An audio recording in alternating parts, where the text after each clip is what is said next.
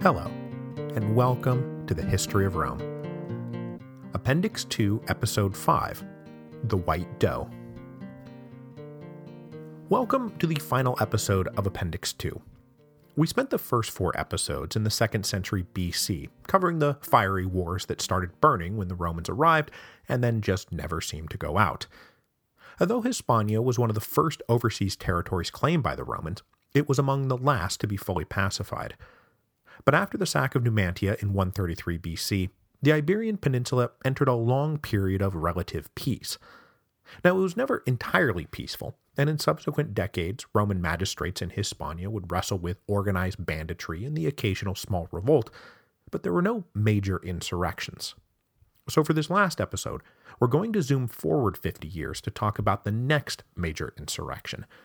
And if you're wondering how things went for Rome in the intervening 50 years, I highly recommend reading The Storm Before the Storm, the beginning and the end of the Roman Republic. And this episode will in fact act as a sort of double epilogue, both wrapping up Appendix 2 and also wrapping up the last phase of the Civil War that occupied the final chapter of The Storm Before the Storm, because we have come here today to talk about Quintus Sertorius. Quintus Sertorius was born around 123 BC in the city of Nursia, which was a mountainous community of central Italy and a traditional home of the Sabines. His father died early, and Sertorius was raised principally by his mother, with whom all the sources report he was especially close to. As a member of the provincial equestrian class, young Sertorius received a decent education in law and became a tolerably good orator, but he was not destined for fame in the forum.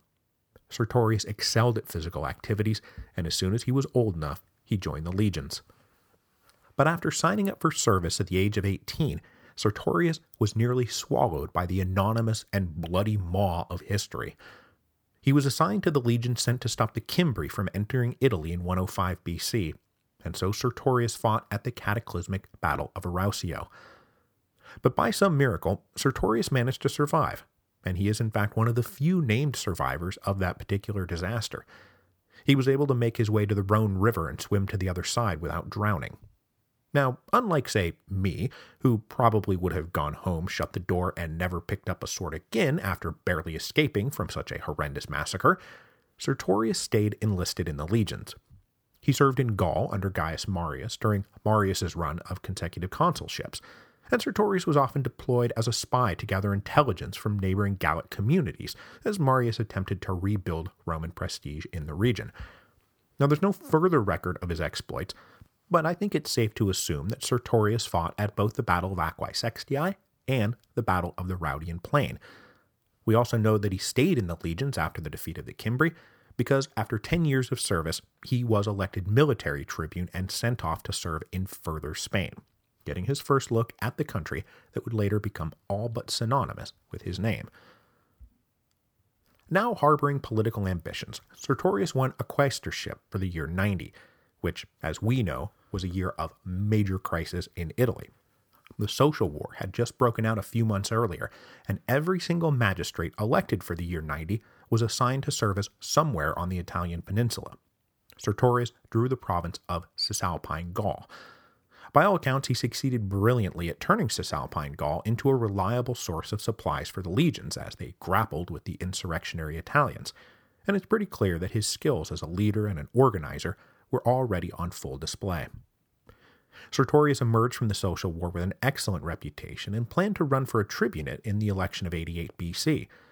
But this was a particularly crazy election because it was the one that took place immediately after Sulla's first march on Rome.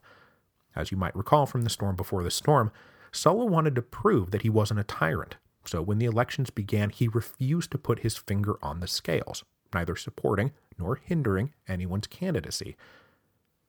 But for one major exception. Sulla blocked Sertorius from being elected tribune. Now, Plutarch notes this as the root of Sertorius' hatred of Sulla, but I personally have a hard time believing that this is the full story. Sulla's reason for blocking Sertorius is never given, but he does go out of his way to say basically, everyone whose candidacy I'm not going to mess with, take one step forward. Oh, not so fast, Sertorius. Well, that says to me that there must have been some kind of history between them. history that may have gone back to their service together under Marius in Gaul. Unfortunately, our sources are silent on that particular detail. But we do know for sure that after his candidacy was blocked by Sulla, Sertorius became one of Sulla's staunchest enemies. So I'm going to breeze through the next couple of years because I did chronicle all of this in pretty good detail in the final chapters of The Storm Before the Storm. Sertorius then partnered with Cinna and Marius. They all recaptured Rome together. Sertorius intervened to stop the Marian Reign of Terror. And then when Sulla came back from the east, Sertorius was among those counseling strong and uncompromising resistance. He opposed trying to talk things out with Sulla, and he believed that behind Sulla's soothing words lurked dangerous venom. And he no doubt agreed with Papirius Carbo's assessment that in fighting the fox and the lion in Sulla, that he preferred the lion. After the deaths of Marius and Cinna, Sertorius was elected praetor in 83 BC, in one of the last elections before Sulla recaptured Rome, and he was given either nearer or further Spain as his provincial assignment, though the sources are not clear which one it actually was. Growing disillusioned with his fellow anti-Sullan generals and despairing that they would ever be able to win the war in Italy, Sertorius resolved to lead his army to Spain, raise more men, and continue the war from the periphery of the empire. So in mid-82 BC, he departed Italy for Hispania. He would never return. Shortly after his arrival on the Iberian Peninsula, Sertorius learned that Sulla had won the Battle of the Colline Gate, and for all intents and purposes, the civil war was over. Sertorius attempted to hold Hispania, and he sent 6,000 men under a loyal legate to block up the passes through the Pyrenees. But when an army led by a Sullan officer arrived, Sertorius' legate was assassinated, and most of the men under his command either gave up or ran away. I mean, who wants to be the last man left on the wrong side of a civil war? Well, as it turns out, at least a few wanted to be the last guys left on the wrong side of a civil war.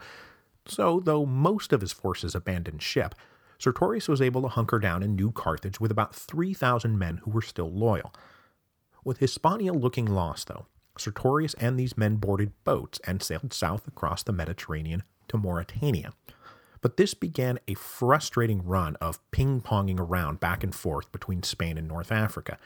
Sertorius battled Sullan forces on both sides of the Mediterranean in a series of adventures that I do not want to get bogged down in because they're beside the point, and also involve the convoluted domestic politics of Mauritania and the ever-shifting loyalty of Cilician pirates. The upshot is that in 80 BC, Sertorius accepted an invitation from a group of Lusitanians to come up and be their leader in a rebellion against the Sullan commanders, who were at that point trying to firmly re-establish their control of further Spain. Sertorius arrived in further Spain with about 2,500 legionaries and another 700 North African auxiliaries. He soon added to that a force of about 4,000 Lusitanians who were eager to pledge their service to a man who stood opposed to the current regime in Rome, probably with the idea that if they helped him back to power, it would pay huge dividends for themselves down the road. Sertorius ingratiated himself early with the Lusitanian locals, and he soon had a reputation for going light on punishment and going heavy on rewards. Men flocked to his banner. To secure the loyalty of the various tribes, Sertorius of course demanded hostages. That was just how things were done in those days. But he also made sure that the children who were sent to him were well treated, and he ordered that they receive high-quality classical educations. Sertorius also proved himself to be an adroit propagandist. Shortly after his arrival, a local hunter cornered a unique white doe. The hunter decided to bring this baby deer to Sertorius as a gift. Sertorius accepted the offering, but rather than kill the white doe, Sertorius took a shine to the creature and he let it live. He announced that the animal was clearly a gift from the goddess Diana, who was now smiling favorably on all their destinies. Sertorius tamed the white doe and trained it to follow him around. It became a constant presence at his side, a visible reminder to the locals that this Roman general was favored by the gods.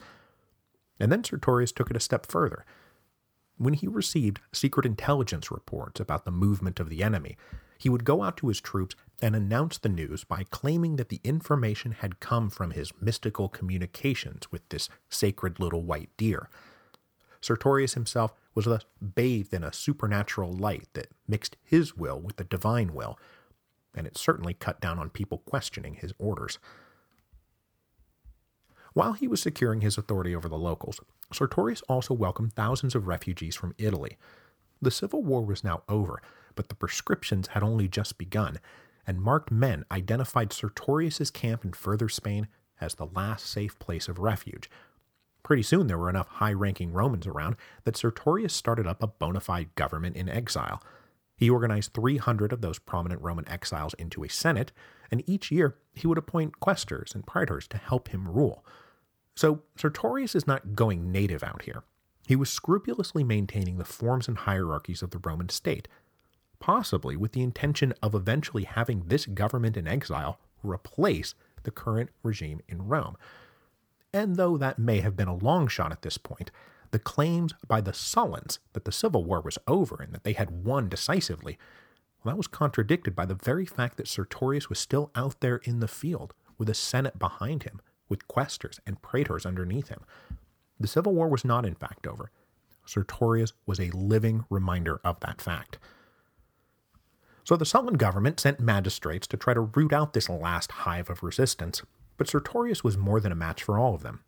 He and a trusted lieutenant named Lucius Hertulius divided up Sertorius' armies and ran a successful joint campaign against every army sent from Rome. So what the Sullans had hoped would be a mere mop-up effort in Hispania played on as an embarrassing continuation of the Civil War. Closing out this last theater of the Civil War became so important that in 79 BC the Senate dispatched one of their most prominent members to take over, Metellus Pius. As you no doubt recall from the Storm Before the Storm, Metellus Pius was the son of Metellus Numidicus, and also the great-grandnephew of Metellus Macedonicus, who we just talked about at the beginning of our last episode. Sulla himself treated Metellus Pius like an equal, and when Sulla resigned the dictatorship, he shared a consulship with Metellus Pius in 80 BC. The following year, Metellus agreed to go to Hispania to put an end to Sertorius. Upon the arrival of Metellus in Hispania, our literary sources start to assign to Sertorius the same kind of characteristics they had used to describe Viriatus. Sertorius is portrayed as living a Spartan lifestyle, drinking not at all, and showing very little interest in amassing riches for himself. Metellus, on the other hand, is described as giving himself over increasingly to easy luxury, more interested in drinking and eating than actually winning the war. Sertorius had by now moved up into nearer Spain and was reigniting the passions of the Celtiberians of the Ebro River Valley, who have been so central to the story of all these Iberian wars. The conduct of the war that Sertorius waged against Metellus mirrored their contrasting characters. Metellus' armies are described as being lumbering columns, looking for one big set-piece battle to win, and mostly hoping that opposition would melt away thanks to an overwhelming show of force. Sertorius, meanwhile, was establishing himself as the patron saint of the guerrilla warrior. He embraced all the classic guerrilla techniques. It became a matter of hunted and hunter, with Sertorius as the stealthy hunter and Metellus as the lumbering prey. Sertorius' armies are light and nimble. They move fast. They engaged in hit-and-run attacks. They stuck to uneven terrain. They targeted isolated enemy units, concentrated on cutting communication and supply lines. And most importantly, they had the support of the locals, who began to see Sertorius as their defender and Metellus' legions as a great foreign invader. So the legionaries under Metellus started to become a bit disillusioned and a bit demoralized, and, just to mess with their heads, Sertorius sent in word that he was willing to rest this entire war on single combat with Metellus, knowing that Metellus would decline. And when he did, because of course he did, so would you, it made him look weak to friend and foe alike. Meanwhile, Sertorius' victories were earning him tons of new recruits every day.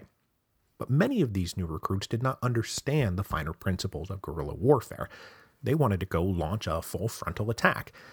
And at one point, Sertorius got fed up with their complaints and let some of these eager beavers rush off into a full frontal attack, which Metellus' legions easily repelled. When these guys returned to Sertorius' camp, he performed an exemplary demonstration.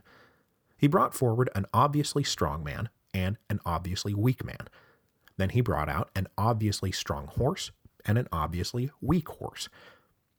Matching the strong man to the weak horse, and the weak man to the strong horse, he told each man to pull the tail off of each animal. The strong man tried to yank the weak horse's tail off by gathering up all the hair and just pulling at it. The weak man, on the other hand, plucked the hairs of the strong horse one by one. Now, granted, this is probably animal cruelty, but Sertorius's point was made. To win a war of this kind, they must pluck, not yank. That was the key to victory. Adding to the scope and complexity of this war in Hispania, in 78 BC, the consul Lepidus launched an anti-Sullan insurrection in Italy and rallied the forces that had been defeated in the recent civil war. This uprising was quickly snuffed out, but in the aftermath of the rebellion's collapse, a guy named Marcus Perpenna gathered up a rather sizable army, snagged Lepidus's treasury, and made a break for Hispania, knowing that Sertorius was still out there somewhere carrying on the war. Perpenna led his men through the Pyrenees in 77 BC, but when he arrived, he surprised his men by staying aloof from Sertorius. Perpenna had a rather high opinion of himself, and he didn't want to take a backseat to Sertorius, so when he entered Near Spain, he tried to maintain his autonomy. There would be here two equal armies now, rather than a single unified army. At least, that was the plan. But Perpenna's desire to be his own man was undermined by his own men. Word soon came from Rome that the Senate had grown impatient with Metellus, and they were sending reinforcements. Reinforcements that would be led by the young man who was fast becoming the Senate's go-to Mr. Fix-It, Pompey the Great. The imminent arrival of Pompey was at first a boon to Sertorius's fortunes. The soldiers serving under Perpenna, already uncomfortable with their general's refusal to fuse the two rebel armies, threatened to mutiny and march to Sertorius's banner themselves if Perpenna refused to lead them there. The unhappy Perpenna relented and marched to Sertorius, putting himself and his army at Sertorius's command. And then when Pompey finally did come through the Pyrenees, Sertorius personally found the young general to be long on hype and short on skill. Sertorius laid a siege to a particular city, and he induced Pompey to rush on over to lift the siege. But Pompey came in so hot that he failed to notice Sertorius had placed a strong reserve army on some high ground that was now at Pompey's rear. Unable to move forward without exposing himself to a fatal attack, Pompey had to watch helplessly as the rest of Sertorius's army stormed, captured, and burned the city. It is said that Pompey was close enough that he could cook his dinner by the flames, but he could do nothing to stop the sack. Welcome to Hispania, kid. But it wasn't all good news for Sertorius. While he was introducing Pompey to Hispania, his trusted lieutenant Hirtulius continued to engage with Metellus's army. Hirtulius kept up the campaign of constant guerrilla harassment, but was finally cornered at Segovia, and in a subsequent battle, Hirtulius was killed. Sertorius did not take the news of the death of his friend well. In a fit of anger, he stabbed the man who brought him the report, literally killing the messenger. Despite this setback, Sertorius continued to have his own successes against Pompey, using the young man's eagerness for glory against him. Pompey had been trying to avoid strict coordination with Metellus because Pompey was looking to get credit for defeating Sertorius all by himself. So, near Sucro, Pompey launched an attack on Sertorius, even though Metellus was just 1 day's march away. Combined, they would have overwhelmed the rebel forces, but by rushing into battle, Pompey allowed Sertorius to fight it out on even terms. After a full day in the field, the battle was yet undecided. Sertorius was planning on waking up the next morning and crushing Pompey, but then he heard Metellus had just arrived, doubling the size of the enemy army.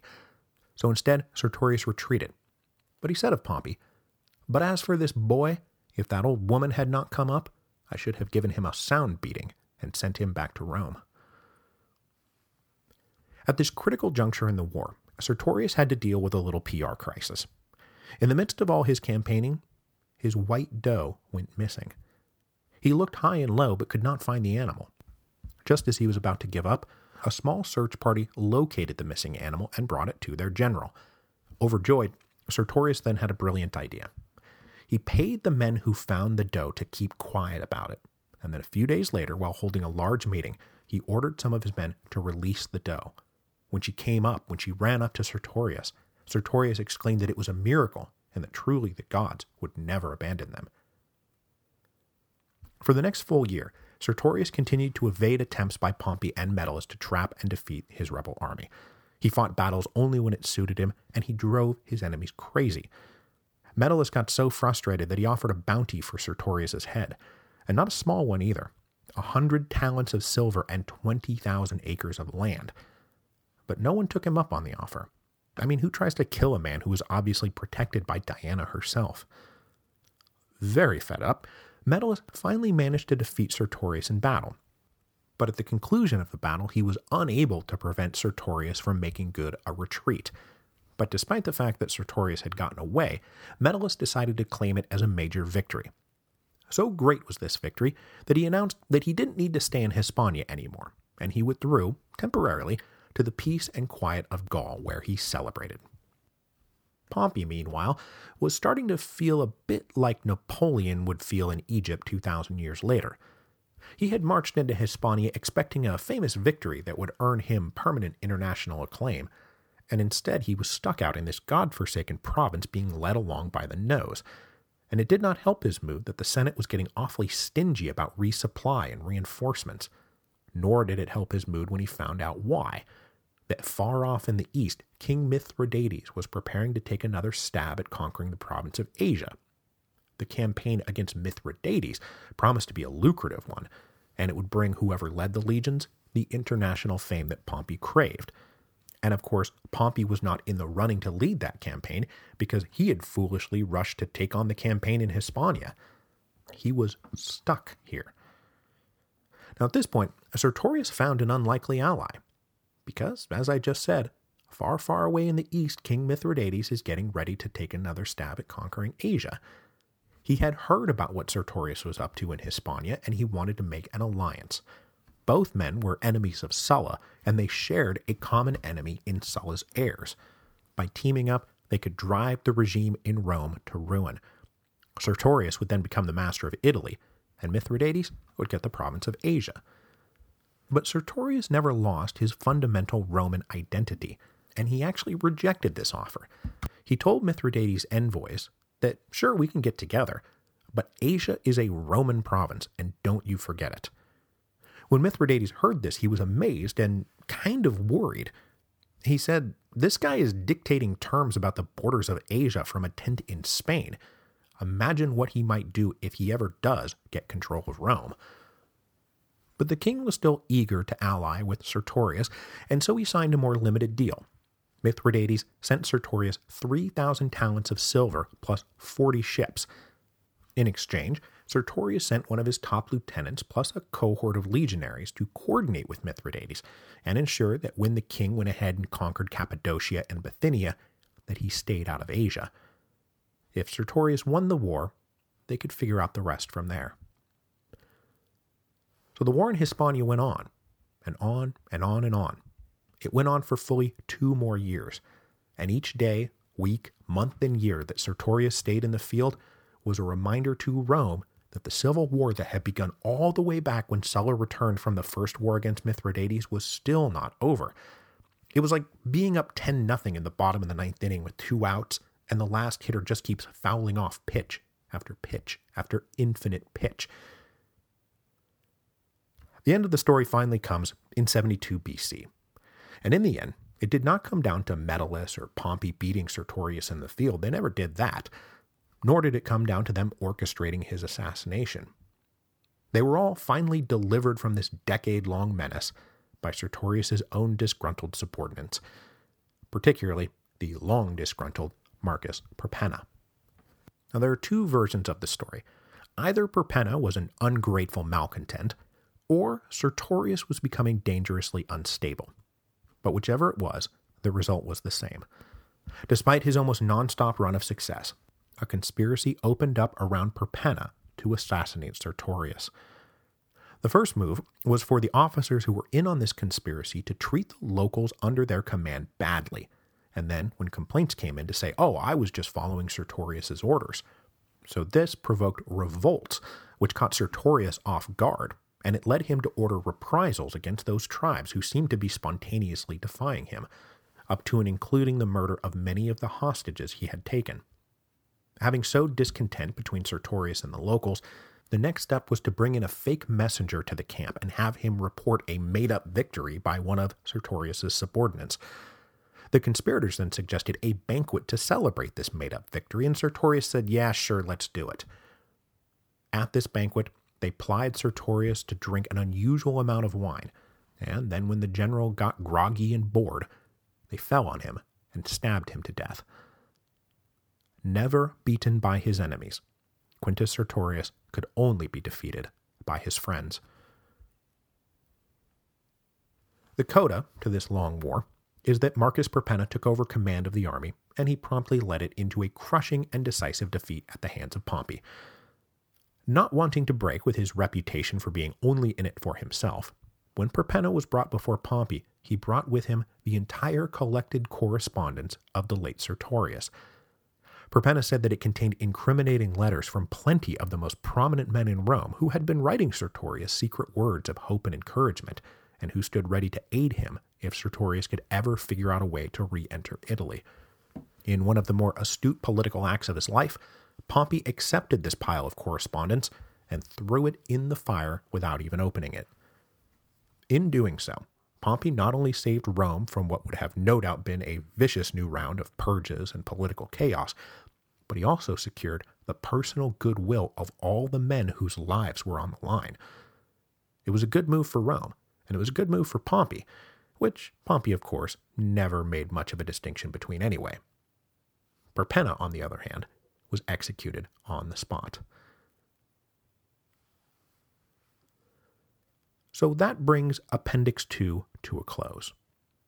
Hopefully, you have enjoyed this long overdue filling in of a giant hole in the History of Rome podcast, and been provided with some additional context for The Storm Before the Storm.